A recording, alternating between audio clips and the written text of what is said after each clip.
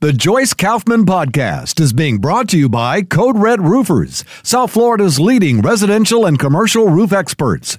Code Red Roofers, roofers that respond. Call 844-4CODE-RED or visit CodeRedRoofers.com. Oh my goodness, stumble you might fall. It is Monday. It is Thanksgiving week, which means that half the people are already going crazy with holiday plans, not just Thanksgiving, but of course this is the beginning of the holiday season, whether it's Christmas or Hanukkah or anything else, Kwanzaa, whatever you happen to celebrate, although Kwanzaa is like a fake made-up holiday, but, well, actually they're all probably pretty fake and made up, but I do enjoy Christmas, I do, and I like menorahs lit up and all that good stuff, so I should be feeling more festive, right? But how festive can you feel when you look at the current world situation? It makes you take a step back and think to yourself, like, can it possibly get any worse? And if not, how do we fix this? That's the question. Because I never want to give up. I'm one of these perennial optimists. I'm cautious about next. But I'm not ready to give up, and I don't think anybody should be. Young voters are choosing Donald Trump. I'm going to go there in a minute, but first I have to say how really kind of, I don't know how you reacted yesterday when you got the word that former First Lady Rosalind Carter had passed. She's been in hospice for maybe 2 or 3 days. I remember I announced it early in or middle of last week. But it was during the week. And by Sunday, she had already passed.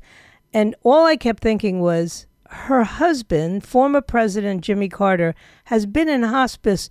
It's got to be a year now. I remember talking about it last holiday season, that he was going into hospice, but that didn't necessarily mean he would pass quickly. And au contraire, this 99-year-old former president is still alive. And apparently he's alive enough to know that his wife of 77 years, like, first of all, I'm not even 77 years old, okay? I'm going to be 70 soon, but I'm not 77 years old. They were married for 77 years. And apparently she was surrounded by family. She was in hospice care. She was diagnosed with dementia back in May. She was married to Jimmy Carter for 77 years. She was his only first lady. She's his only lady. I remember he was quoted in Playboy magazine. Someone said, well, you seem like you're such a good Christian. You probably never sinned. And he said, well, that's crazy. Of course, everybody sins. And they said, well, you never committed adultery. And he said, but I still thought about it. And he considered that sinful. Well, if thinking about adultery is sinful, man, we're all in deep, deep sin. No question about it. But I think about a family that stays together that way. This is a man who terminated, I'm right, it was in February that he terminated medical intervention at age 99, and he's still in hospice care at home. So she passed before he did, even though he went into hospice first and was 3 years older. She traveled with him when he was in the Navy. You know, I've read a lot about Jimmy Carter because he was, in my opinion, the second worst president ever. I can say that because he's still alive. And I'll say it after a significant amount of time has passed when he's no longer alive. I mean, there's a lot of things about Jimmy Carter. He had that partnership with Habitat for Humanity, the Carter Work Project. I mean, the guy lived up to his principles. They just didn't, jive with my principles. So I just remember just this feeling when I heard the news that, like, how long? And you thought the same thing. And if you didn't think this, well, then you really are special. But the first thing I thought of was, how long can he possibly last now? Because when people are married for 77 years, they are like inextricably tied to one another. And even if it's not 77 years, and even if they're not still married to each other, I can tell you that when my mother passed, it was 6 weeks later that my father passed, and they weren't even married to each other. Hadn't been married to each other for decades. Okay, had lived very happily. They retained a relationship throughout, based on showing up at, my affairs and my children's special occasions. So they learned to have a sort of a begrudging friendship. And I would say in the last 4 years of their lives, it was better than that. It was a close relationship because they remembered lives lived together for decades. And so I wasn't all that surprised when my father passed just a couple of, less than 2 months after my mother's passing. Because I just think that sometimes you're just tied up in the cosmos in a way that the spiritual is never severed. And so I the first thought I had was, well, I guess Jimmy Carter is now, it's a countdown, even though it's really been a countdown since February of this year. Now, I don't know what will happen in terms of the prestige that's granted to all former presidents and former first ladies.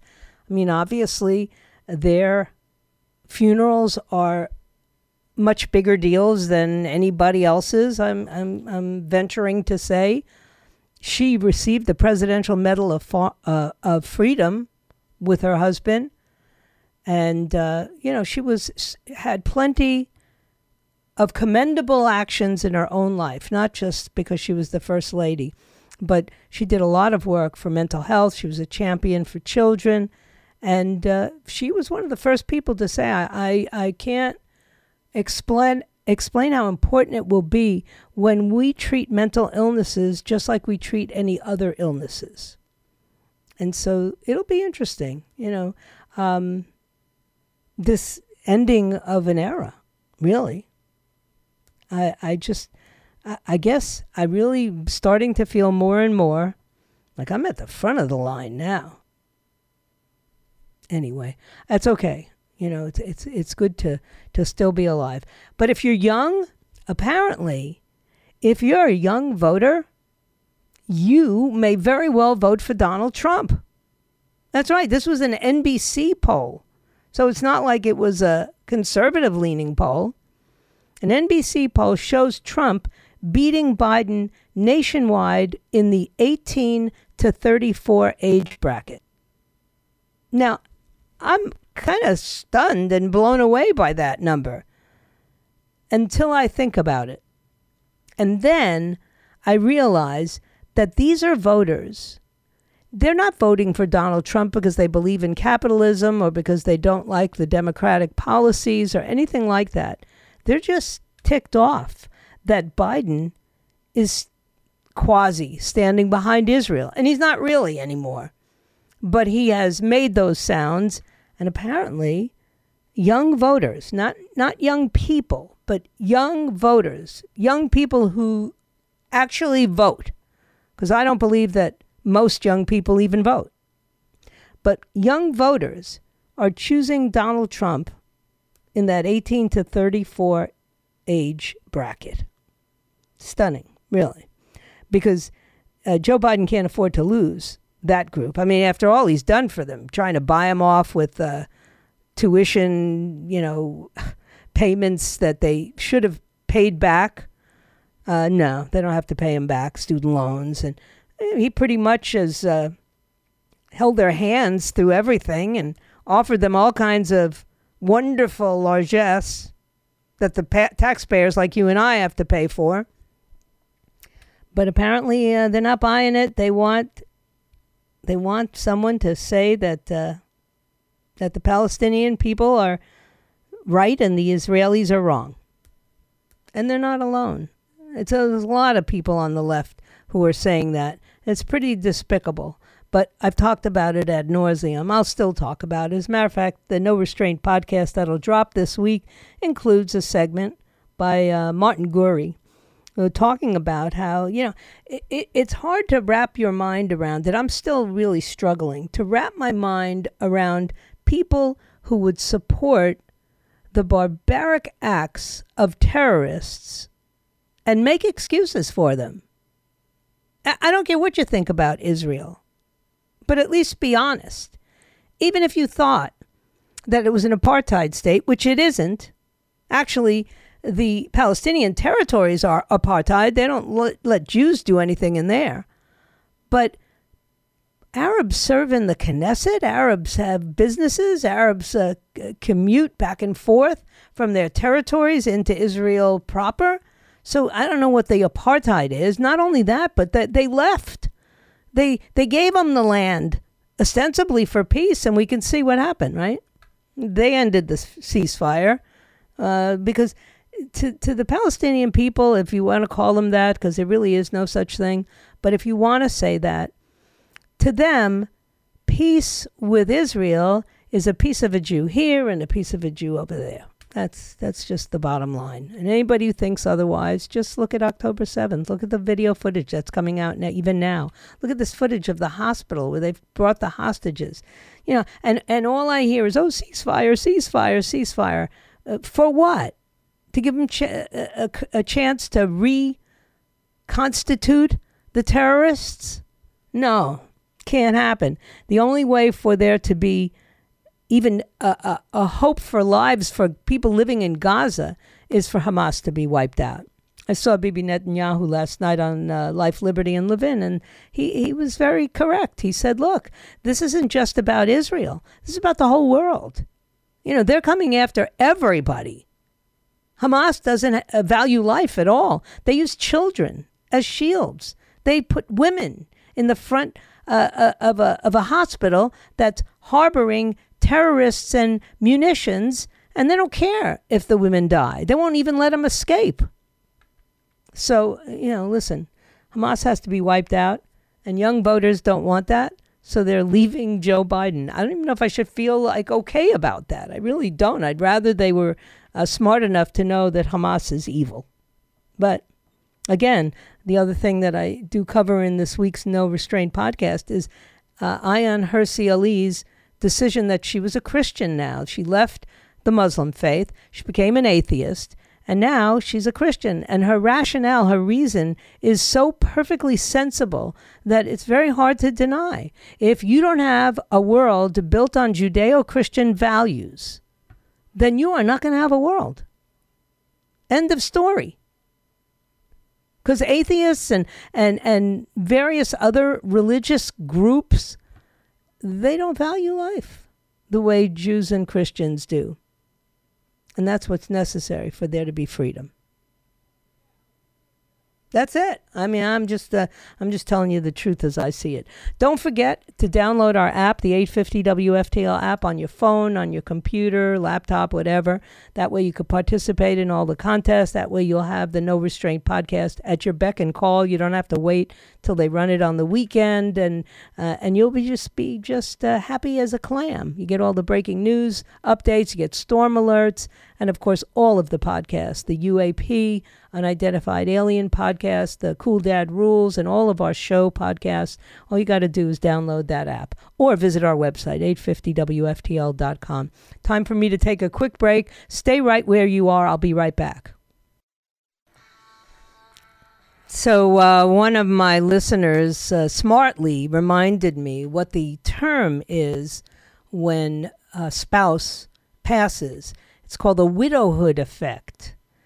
It's also known as the loss of will to live syndrome. It's when an elderly spouse passes soon after the death of the spouse in what could be simply called death from a broken heart. That kind of love. We don't really even talk about that kind of love anymore, right? We don't have any idea how important relationships are. Anyway, let me go back to the horrifying news, and there's plenty of it. The Houthi rebels have released a whole bunch of video right now that shows a bunch of these militants waving machine guns and storming a ship called the Galaxy Leader, which they seized in the Red Sea. Now, it's apparently an Israeli ship, although there's mixed reports coming out. They've been carrying out attacks, the Houthis, against Israeli targets for weeks. I mean, they were the first ones to come out and pledge their support to Hamas. And so now they put out a statement that said all ships belonging to the Israeli enemy or that deal with it will become legitimate targets. And then it shows they approached the ship on a helicopter before boarding it and taking all of the 25 crew members hostage. The helicopter literally lands on the deck of the vessel, and at least 7 armed men jump out. You know, these terrorists are way more sophisticated, I think, than we've ever imagined.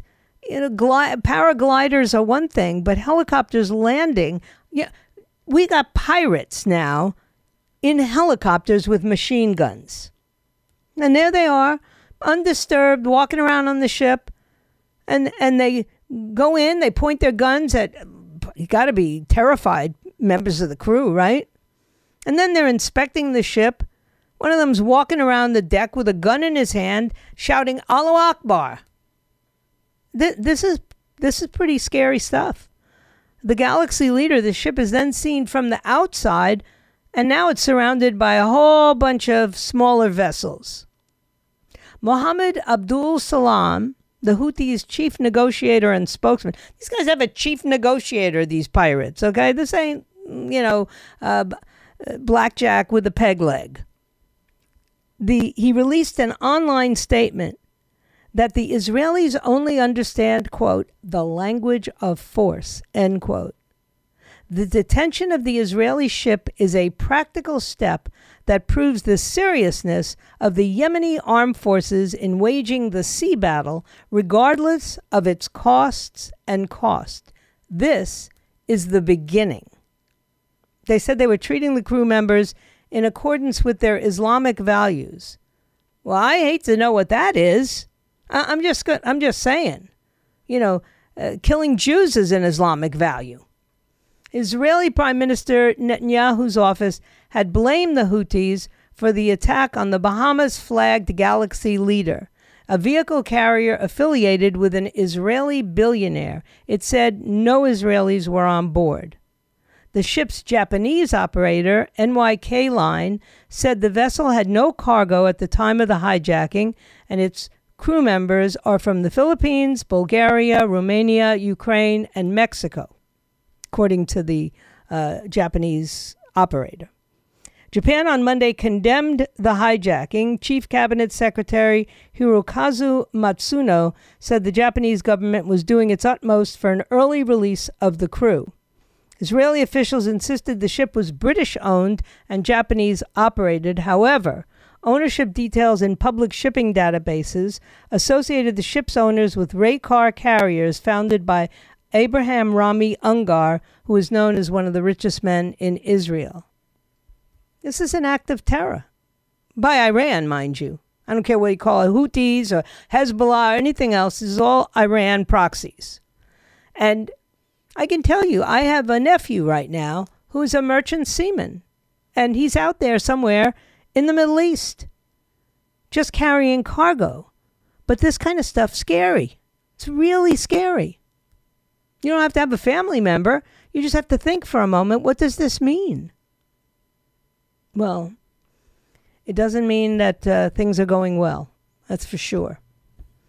The other amazing thing is the concept of pirates in this day and age with machine guns and helicopters.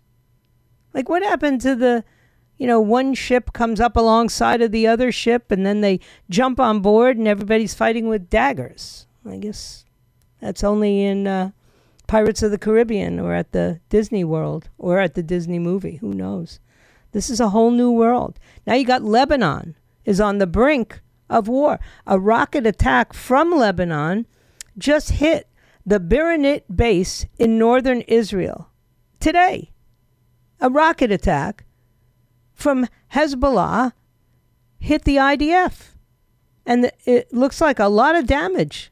There's a fire, I guess caused by the shelling. And The IDF has confirmed that rockets were fired at the base. So here you go. Hezbollah claiming responsibility. And while there haven't been any injuries yet, the base was pretty badly damaged if these pictures are accurate, and I have no reason to believe they're not. They've been confirmed by Lebanon and by Israel. And it began with the IDF who struck, I guess it was like an artillery housing place to prevent Hezbollah from approaching the area. And then a number of rockets were fired from Lebanon at the Arab al-Aramshi and Bahram community, as well as the Biarnit army base. So, of course, the IDF said fighter jets and combat helicopters and tanks are striking Hezbollah sites in southern Lebanon. So now we have a war between Israel and Lebanon, both caused by Iranian-backed terror groups called Hamas and Hezbollah. And now the Houthis are pirates. So let me ask a question. Should anybody declare a ceasefire now? Or do we have to finally face the fact that if we don't wipe out these terror organizations and ultimately wipe out Iran's capability of funding them, this whole World War III thing is no longer a conspiracy theory. It's we're there. We're so there already. And it makes me so angry that the majority of the media and most of the Democrat Party wants to delude themselves into thinking that we can do this diplomatically, we could stop this diplomatically. Iran is testing the waters right now. They want to see how far they can provoke the United States. And with this administration, with the Biden, what's her name? Harris administration. Oh my God, I don't even remember my vice president's name. Tells you how front and center she's been, right? So if this administration fails to act over and over again, then what do we really expect these Iranian proxies are going to do? And what do we think Iran is thinking? What are the mullahs thinking? They're thinking now or never is what they're thinking. And the rest of us are sitting here, wondering, how could the media get it so wrong? How could so many young people who are educated get it so wrong? What have we done? How have we basically eliminated any moral compass in entire generations? It's virtually, I don't know. I was thinking that it would make a heck of a novel, but it really doesn't make a great nonfiction book. And that's what we're facing right now. Chaos. Just all kinds of insanity happening right before our very eyes, and people defending the indefensible left and right. And then, of course, when we come back from this break, I have to talk about Javier Milei, who just won the presidency of Argentina. Man, if this isn't a harbinger of what's coming everywhere, not just in South America, but everywhere, I don't know what is. It's looking pretty right-leaning to me these days. And what does that mean for us? Well, it certainly doesn't mean the Democrats are in a good position. All right, let me take a break. You stay right where you are, and I will be right back. So it was really kind of shocking, I think, to a lot of the world when the Argentinian people voted for someone who's like to the right of right, a libertarian outsider by the name of Javier Milei. He didn't just win. He won by like 10 points. That's very, very, very informative. You've got to start thinking about Argentina, once upon a time, a very thriving South American country, has had a really awful, well, probably, I want to say it's like 20, 30 decades of economic disaster. Just a decline, triple-digit inflation. I mean, we are freaking out. at double-digit inflation. And occasionally we do have triple-digit inflation. But this has like been SOP for Argentina for decades now. So this self-described anarcho-capitalist. First of all, I love that, right? What's an anarcho-capitalist? He literally gets the populist Peronista coalition, which has been running Argentina for a long time, the commies. He trounced him. I mean, there's no other way to say it. The guy who ran against him was the economy minister, Sergio Massa, who only got 44% of the vote and was quick to concede yesterday. And what does Milei say in his victory speech? Today, he said, begins the reconstruction of Argentina. Today. He ain't playing. Does he remind you of anybody else? He said the model of decadence has come to an end. There's no way back.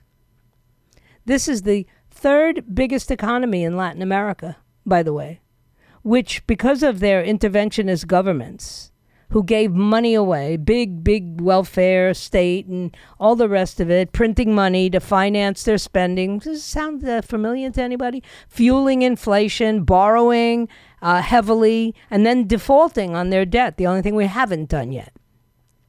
The access to money is so controlled that you have a huge black market for dollars. And the peso, I don't know. I don't think it's worth anything. So Milei wins, and he says there is no room for gradualism or half measures. His platform has been to ditch the ailing peso for the U.S. dollar and dynamite the central bank to do away with the cancer of inflation. Now, half of the world, more than half, is moving away from the U.S. dollar, and this guy's moving towards it. What does he know that maybe others don't know? I'll tell you what he knows. He knows that people all over the world are sick and tired of this nonsense that the left has been foisting down their people's throats for decades now. The country is in a desperate situation, and it takes desperate measures. Now, I'm sure the young people are delighted because they don't understand and they love the idea of blowing up the past. But this isn't going to be easy, and people are going to be watching it very, very carefully. People are tired of the Perón school of thought, and even though they're not really sure who this guy is, kind of like Donald Trump, they said we're tired of Peronism. Better a madman than a thief. Okay, this is a 53-year-old economist. He's got, if you look at him, he's a little like, I don't know, maybe a little more like Boris in Great Britain. Crazy hair, thick sideburns. People say that he's a lot like Jair Bolsonaro, the Brazilian leader, and definitely people are comparing him to Donald Trump. And who, by the way, both Donald Trump and Bolsonaro have already congratulated him, not our president. Anthony Blinken, the Secretary of State, said, well, we're looking forward to working with him, but he wasn't sure if anybody had called him yet. Now, he said he was going to cut ties with the country's top trading partners, which would be Brazil and China. He says, I'm not doing business with communists. It's going to be very fascinating, and I think it's going to start a cavalcade of movement to the right by a lot of countries. China said Monday it would continue working with Argentina. They congratulated the president-elect. China has always attached great importance to the development of China-Argentina relations from a strategic and long-term perspective. Okay, apparently their new leader's not down with that. He is pro-life, against abortion. He has insulted Pope Francis, who happens to be Argentinian, by the way.